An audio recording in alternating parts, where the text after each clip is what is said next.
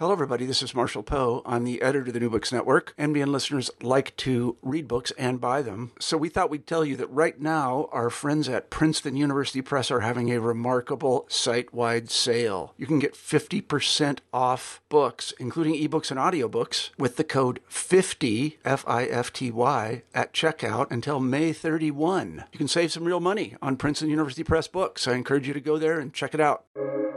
Welcome to the New Books Network.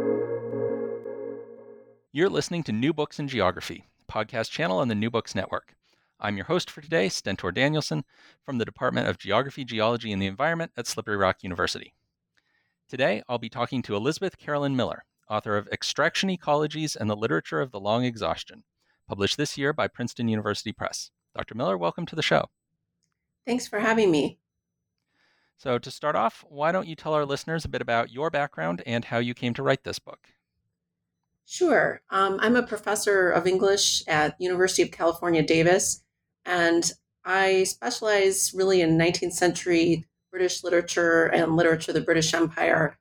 But after I published my last book, which came out in December of 2012, I really had started by that point to become more interested in environmental humanities as a field and wanted to start working on a project that engaged with environmental questions and specifically thinking about the legacy of the 19th century in terms of climate change and other forms of environmental disaster today. So I started off at that point just kind of reading widely and trying to figure out what my more particular area of interest would be. And I think some of the factors that came into play in terms of moving me in the direction of extraction as my main area of interest and the history of mining. Some of them maybe I wasn't even conscious of at the time, but looking back, I can see how I was influenced by them. So first of all, I do have a branch of my family that emigrated to the United States to mine. My grandfather's family, my maternal grandfather, came over when he was a child from northern Italy to the Upper Peninsula of Michigan, where there was a lot of mining of iron and copper. And they moved to a town that was entirely predicated on mining the Iron Range up there. And it was mostly Italian miners that came from a particular region of Italy and sort of all moved together as a group to this one area to settle and work the mines. So I grew up in Milwaukee, Wisconsin, and spent a lot of time up in the UP as a child in this mining community. And, we went to historical mining sites all the time. The mines sort of were gradually shut down over the course of my life, although there is still some mining up there, but a lot of it is closed down now.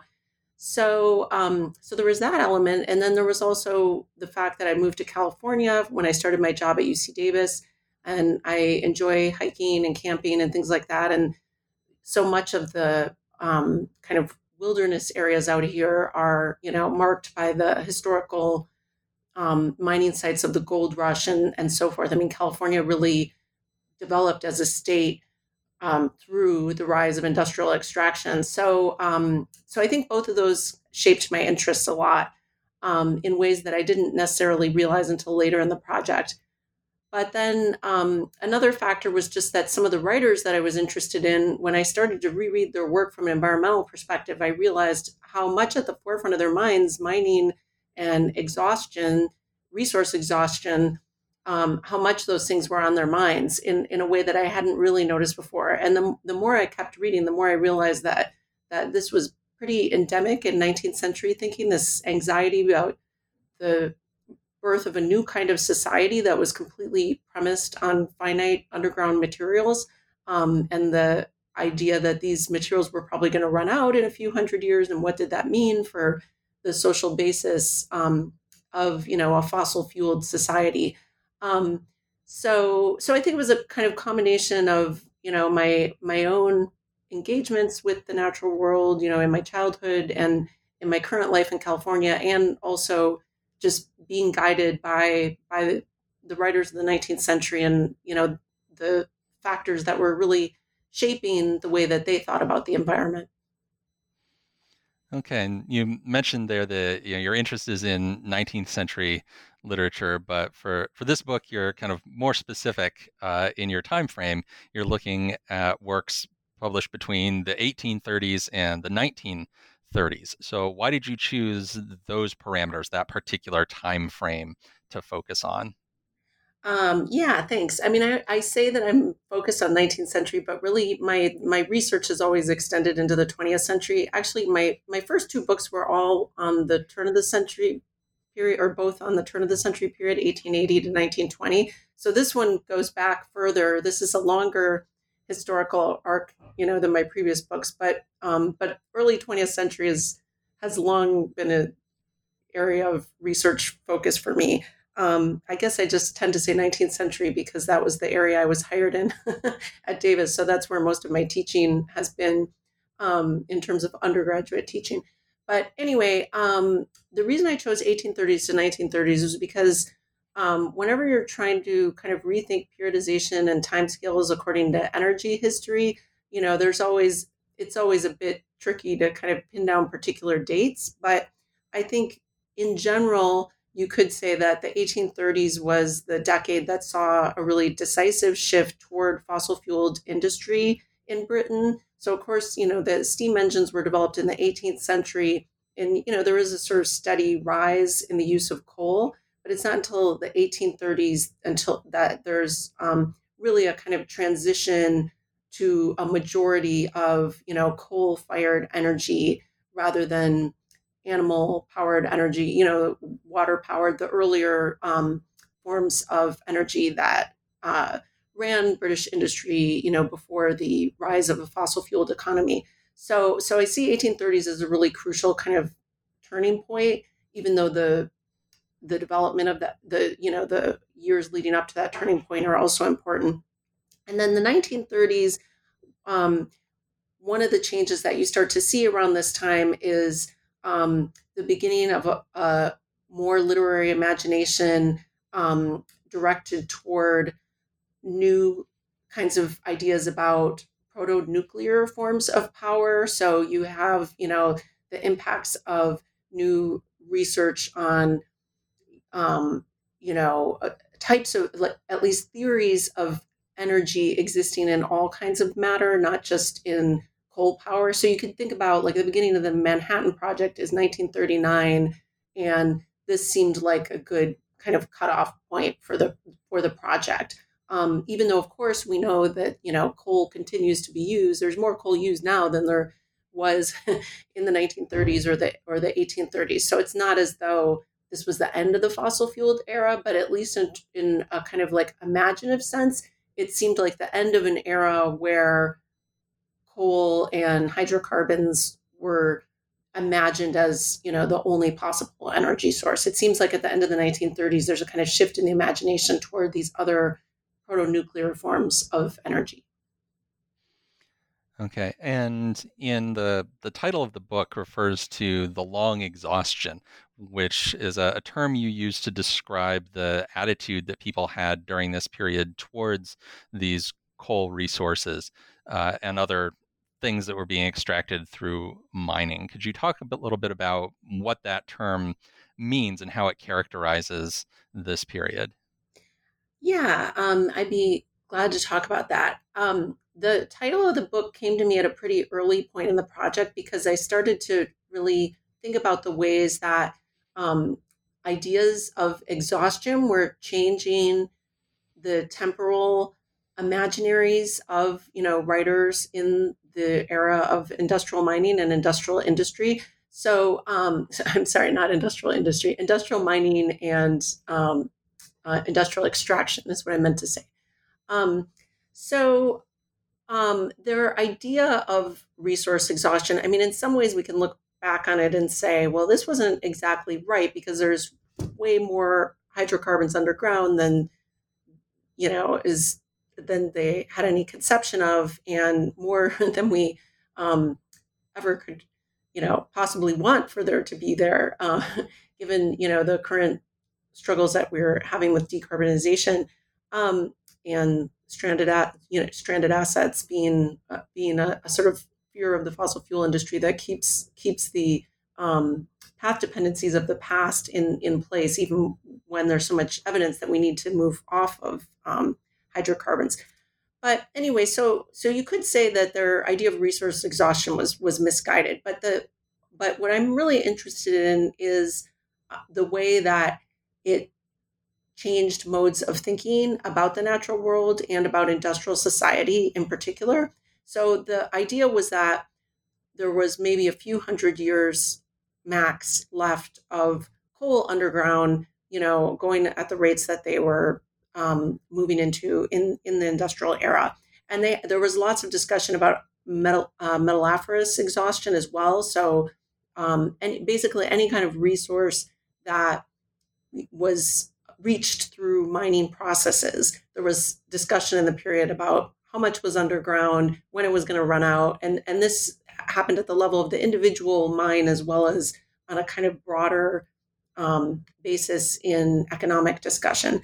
So generally, this process of exhaustion was thought about generationally. So there's this kind of trope of writers saying things like, we're using up the resources of our grandchildren, right? It was imagined that within, maybe not exactly their grandchildren, but within 100, 200 years, that, their descendants were going to be feeling the effects of this kind of like overuse and lack of stewardship of underground resources in the period. And so this question of exhaustion and really of an idea of just by society functioning in the way that it had begun to function by this period, that you were sort of robbing the future. This is part of what I'm interested in, because I think it's kind of parallel for the situation we're in now, right, where we know that the longer it takes to decarbonize, the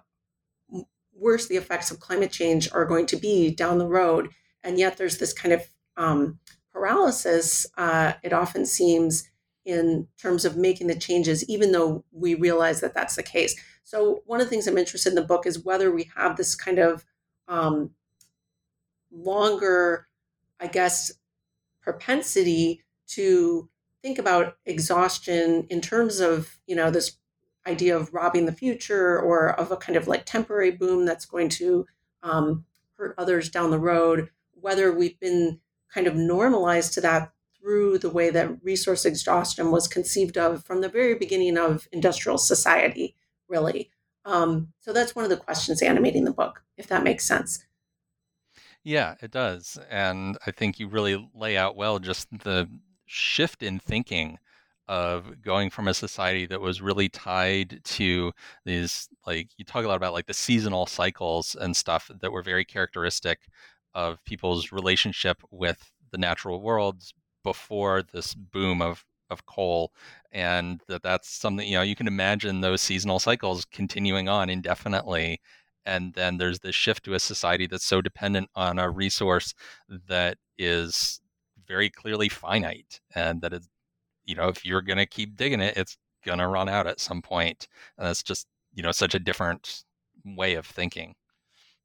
Yeah, absolutely. I mean, there's been a lot of work by literary critics on the pastoral form, for example, and the way that the kind of rhythm of the seasons informs that literary mode. If we're dating back to ancient and classical texts. And so I do really see a shift happening in literature in the industrial era, where there's this kind of recalibration of time according to these patterns of exhaustion rather than seasonal renewal, and this kind of imagination of society as having a base in extraction, overseas extraction and domestic extraction, rather than being kind of based in agriculture as the primary mode of production. Of course, there's still agriculture in this period, but I think that the predominance of themes of mining and literature alone suggests the way that there's also this new kind of temporality around resource extraction that's beginning to reshape ideas of narrative and time and so forth. Okay, so before we get too deep into some of the content of the book and the specific novels that you analyze, I was hoping you could say a few words about the structure of the book. So you've got basically these 3 mega chapters, each of which is broken down into sub-chapters about the individual novels. You've got 5 works that you focus on in each of the mega chapters. So you've got then broken down into these smaller units about the specific novels, and then each of these big chapters pairs up a theme that you're exploring with a particular genre of literature. So could you say a bit about your goals with creating this structure to the book? Sure. Yeah. I struggled a lot with the structure as I was working on this book and as it was developing. I kept feeling like really there were 3 central concepts that I wanted to explore in terms of this question of extraction ecologies. And one was time, one was space, and one was energy. So the time section thinking about temporalities of exhaustion, the space section thinking about the global frontier, ecological imperialism, overseas extraction, and the way that really shaped adventure narrative and lots of other genres that sort of came out of the adventure narrative in the 19th century. And then thinking about energy in terms of the rise of speculative fiction in this period. So anyway, I kept feeling like I just had these 3 categories, but I also felt like you can't just have a book with 3 chapters, right?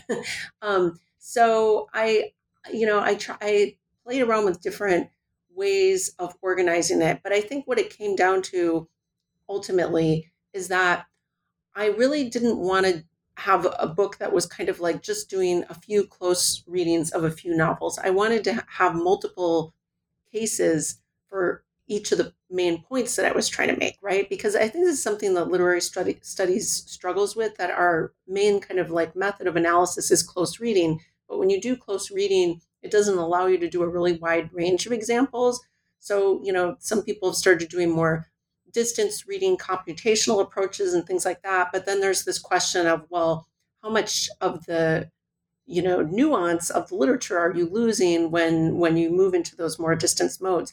So I think I was trying to do something maybe sort of in the middle, where by approaching through genre and using these kind of like 5 main case studies per chapter, I could show that this was indeed, a trope that extends across multiple texts, and it's not, just one unique example in literature from the 1830s to the 1930s. So, for example, in the energy chapter, being able to include The Hobbit at the end as my kind of like final and latest example in that chapter, I think it shows how some of the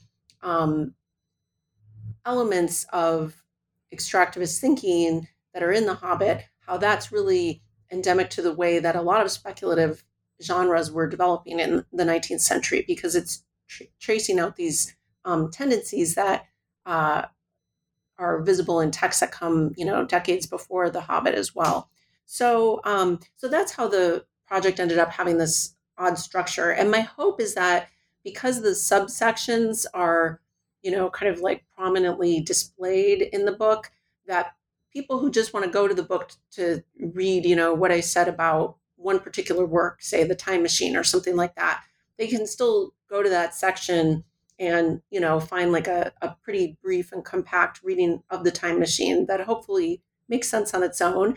But then the having the mega chapters allows me to kind of connect together, 5 different case studies, and to kind of trace an argument across multiple textual examples as a way of suggesting that this is a kind of wider and bigger thing that, extends beyond one particular textual example, if that explains. It was something I worried about, though, the structure, because I know the chapters are quite long, and it seems like the tendency in literary studies has been maybe towards shorter chapters of late. But again, I thought maybe the subsections would be a way to make it almost like there's mini chapters within the chapters. Yeah, I thought it worked well, and I didn't have any problem as I was reading through it with the the way that you put it together there. And I think it emphasizes those themes that you're mentioning very well by being able to group these things together while also covering quite a lot of ground.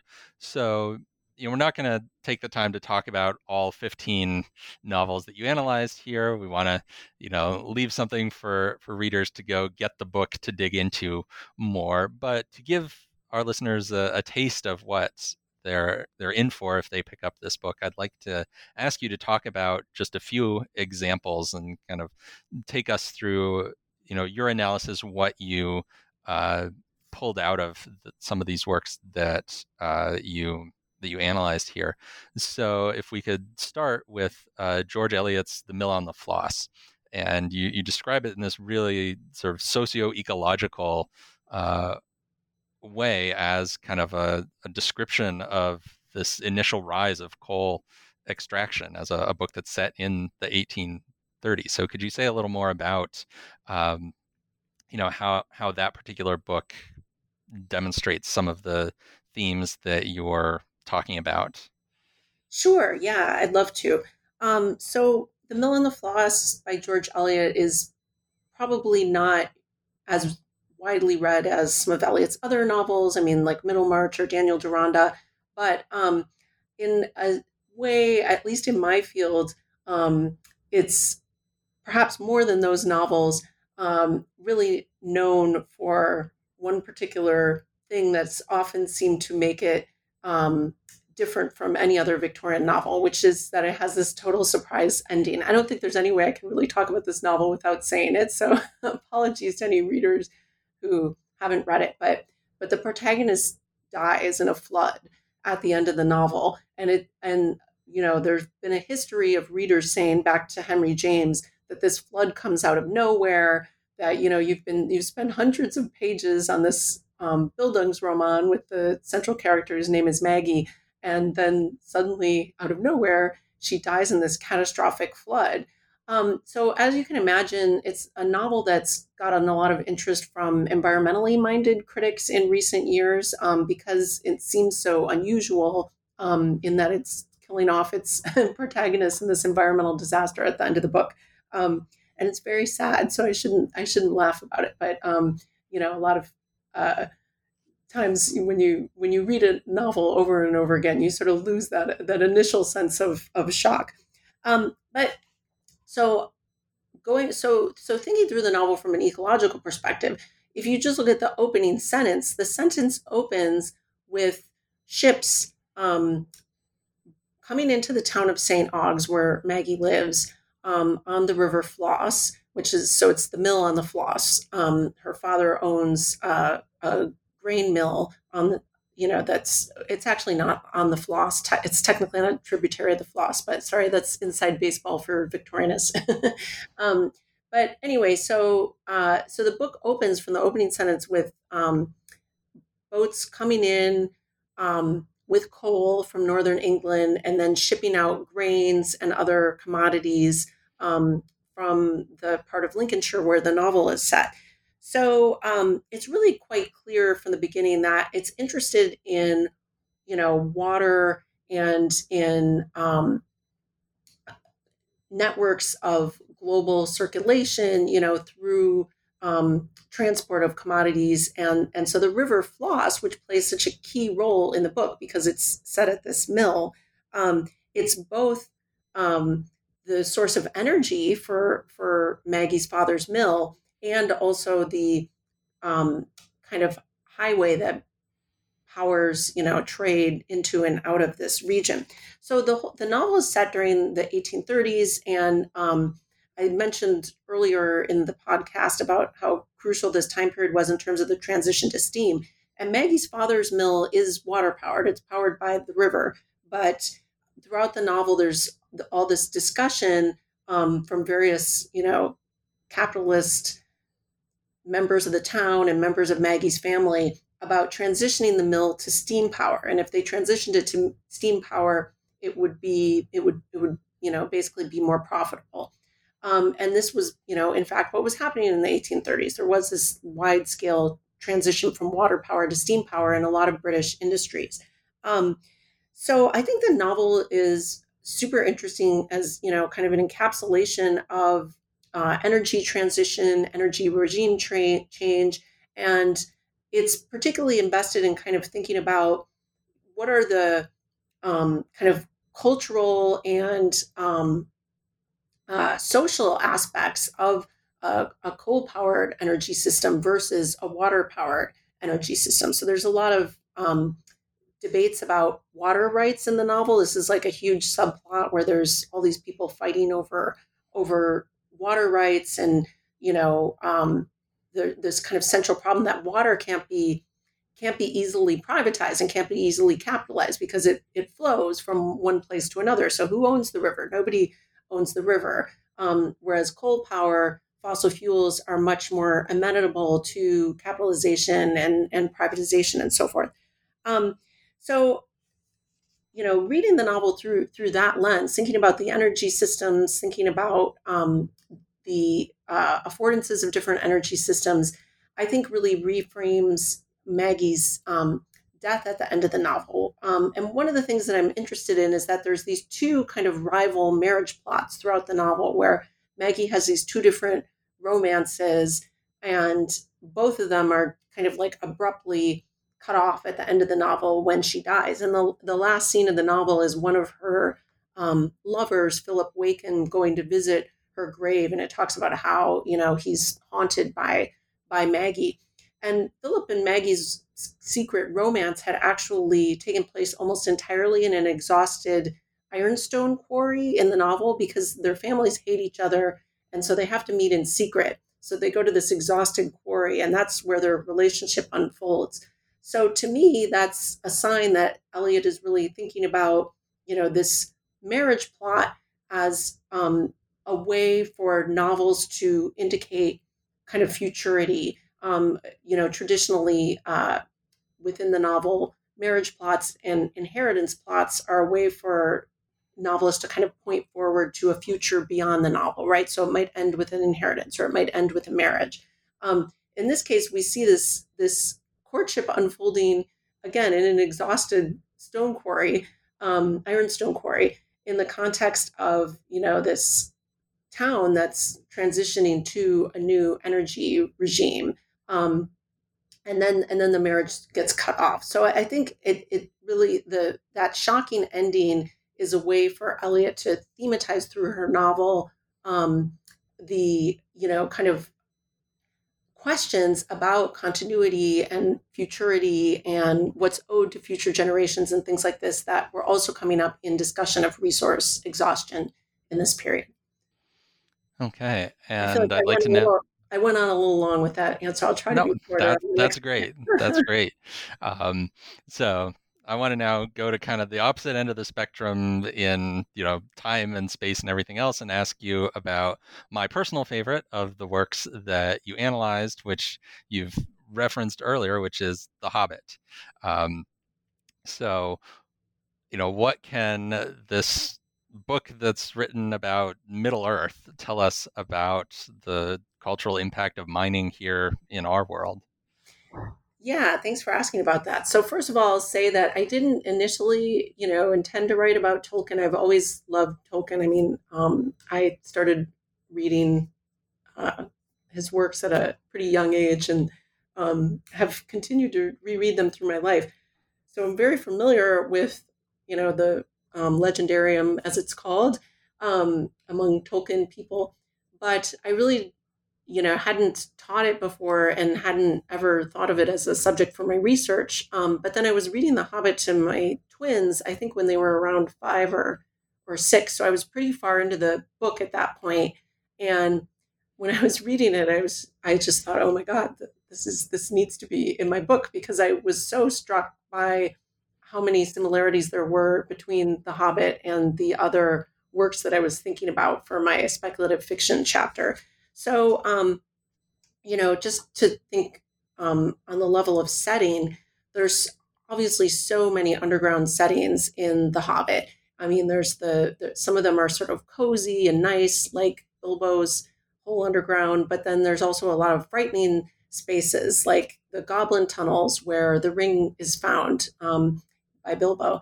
And there's the Smaug's lair, which is the object of the entire quest of the book. So rereading it in the context of thinking about the rise of science fiction and fantasy literature and the kind of huge popularity of utopian fiction in this period, one of the things I had noticed was this emphasis on underground settings in a lot of these works. So these are all kind of world building genres, right? They focus on building a secondary world that might mirror some aspects of our primary world, but also has some differences from it.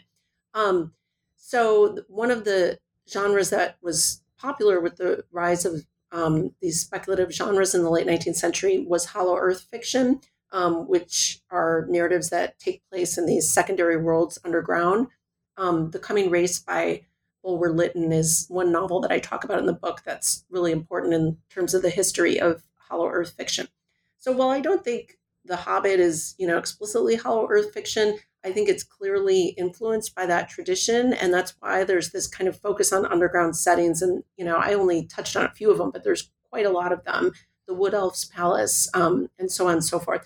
So so the argument in the book is that the kind of rise of the hollow earth novel and this fascination in speculative genres with underground settings has to do with the shift toward an extraction-based society, an extraction-based economy, the centrality of industrial mining to the British Empire in this period in terms of economics and social basis and so forth.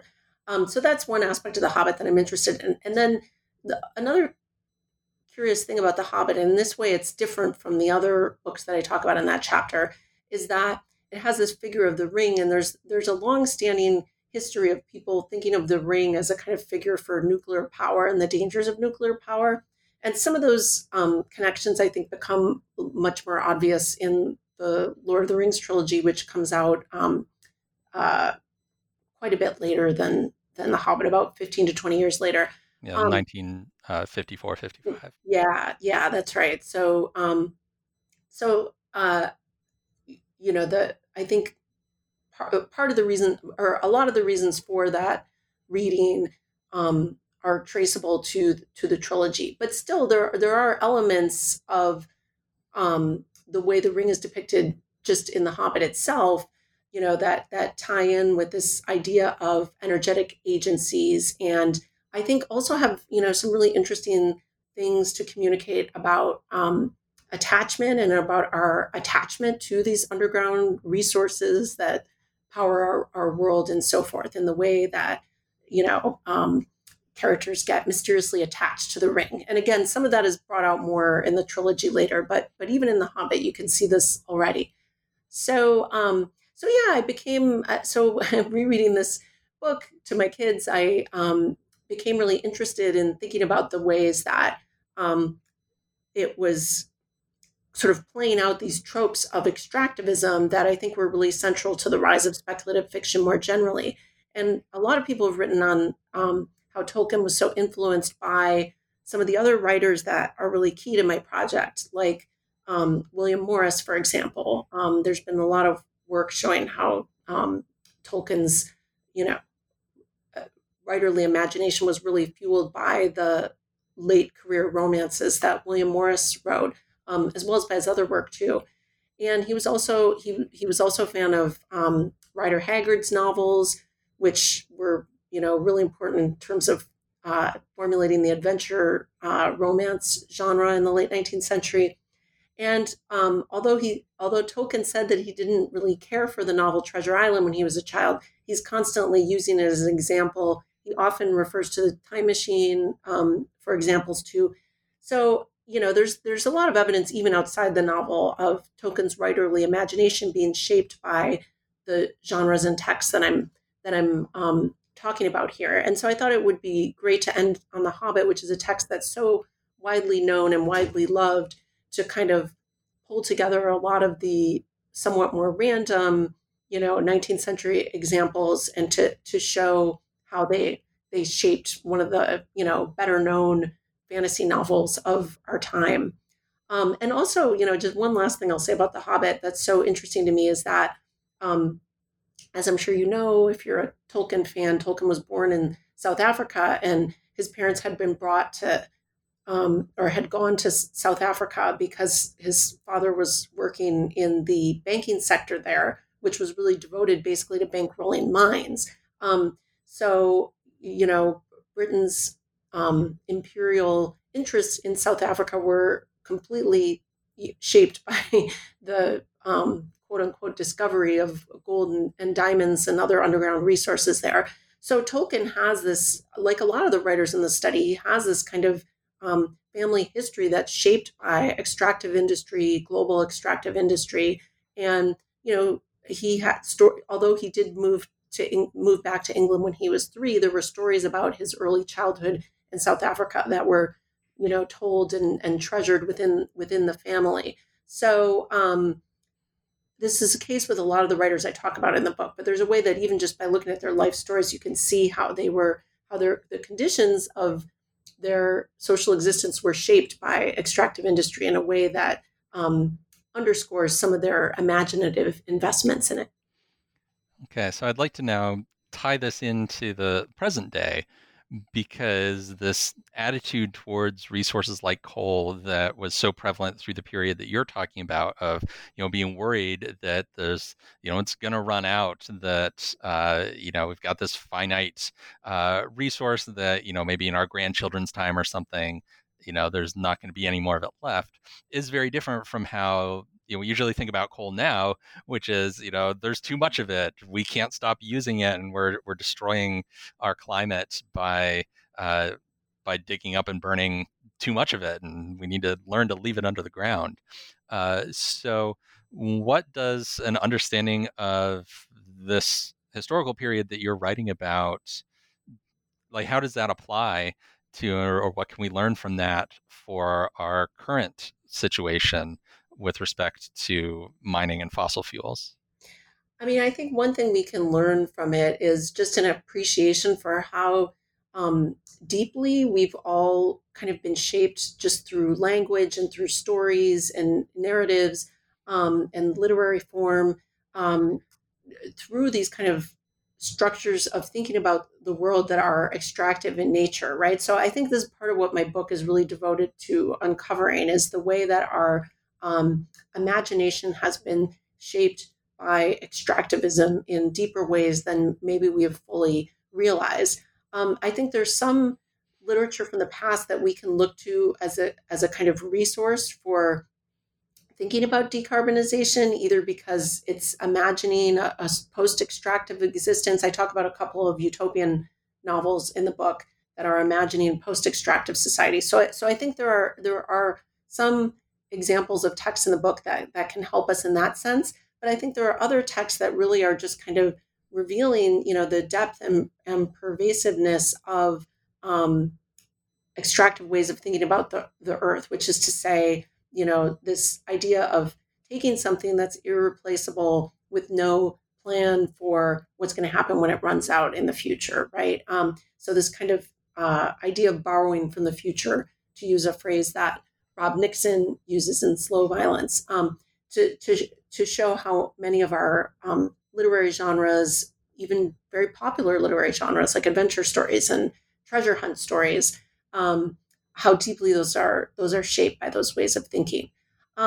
So, in general, it's not, I think, a book that's saying, oh, if we all read 19th century literature, it'll be easier to decarbonize. But I think it maybe shows the challenge that we have on an intellectual level and a cultural level and a narrative level to kind of retell these stories. And for me, it's also one of the things that I found when I was working on the book is that there's something really remarkable about how recently this shift happened, right? You're reading these books from 150 years ago or less, and to think that that the whole fossil fuel industry and all the kind of path dependencies that we're stuck in now came to be in this relatively recent past, in a past that seems actually extremely familiar when you're reading the books, right? When you're just reading the kind of stories of friendships, relationships, people growing up, finding their way to make in the world, right? There's so much of it that seems so familiar. And yet this was the beginning of this energy system it often seems like we're completely stuck in. So to me, that is one other helpful aspect of looking back to these texts, to think about how quickly things can change, how, the energy transition to fossil fuels happened very quickly.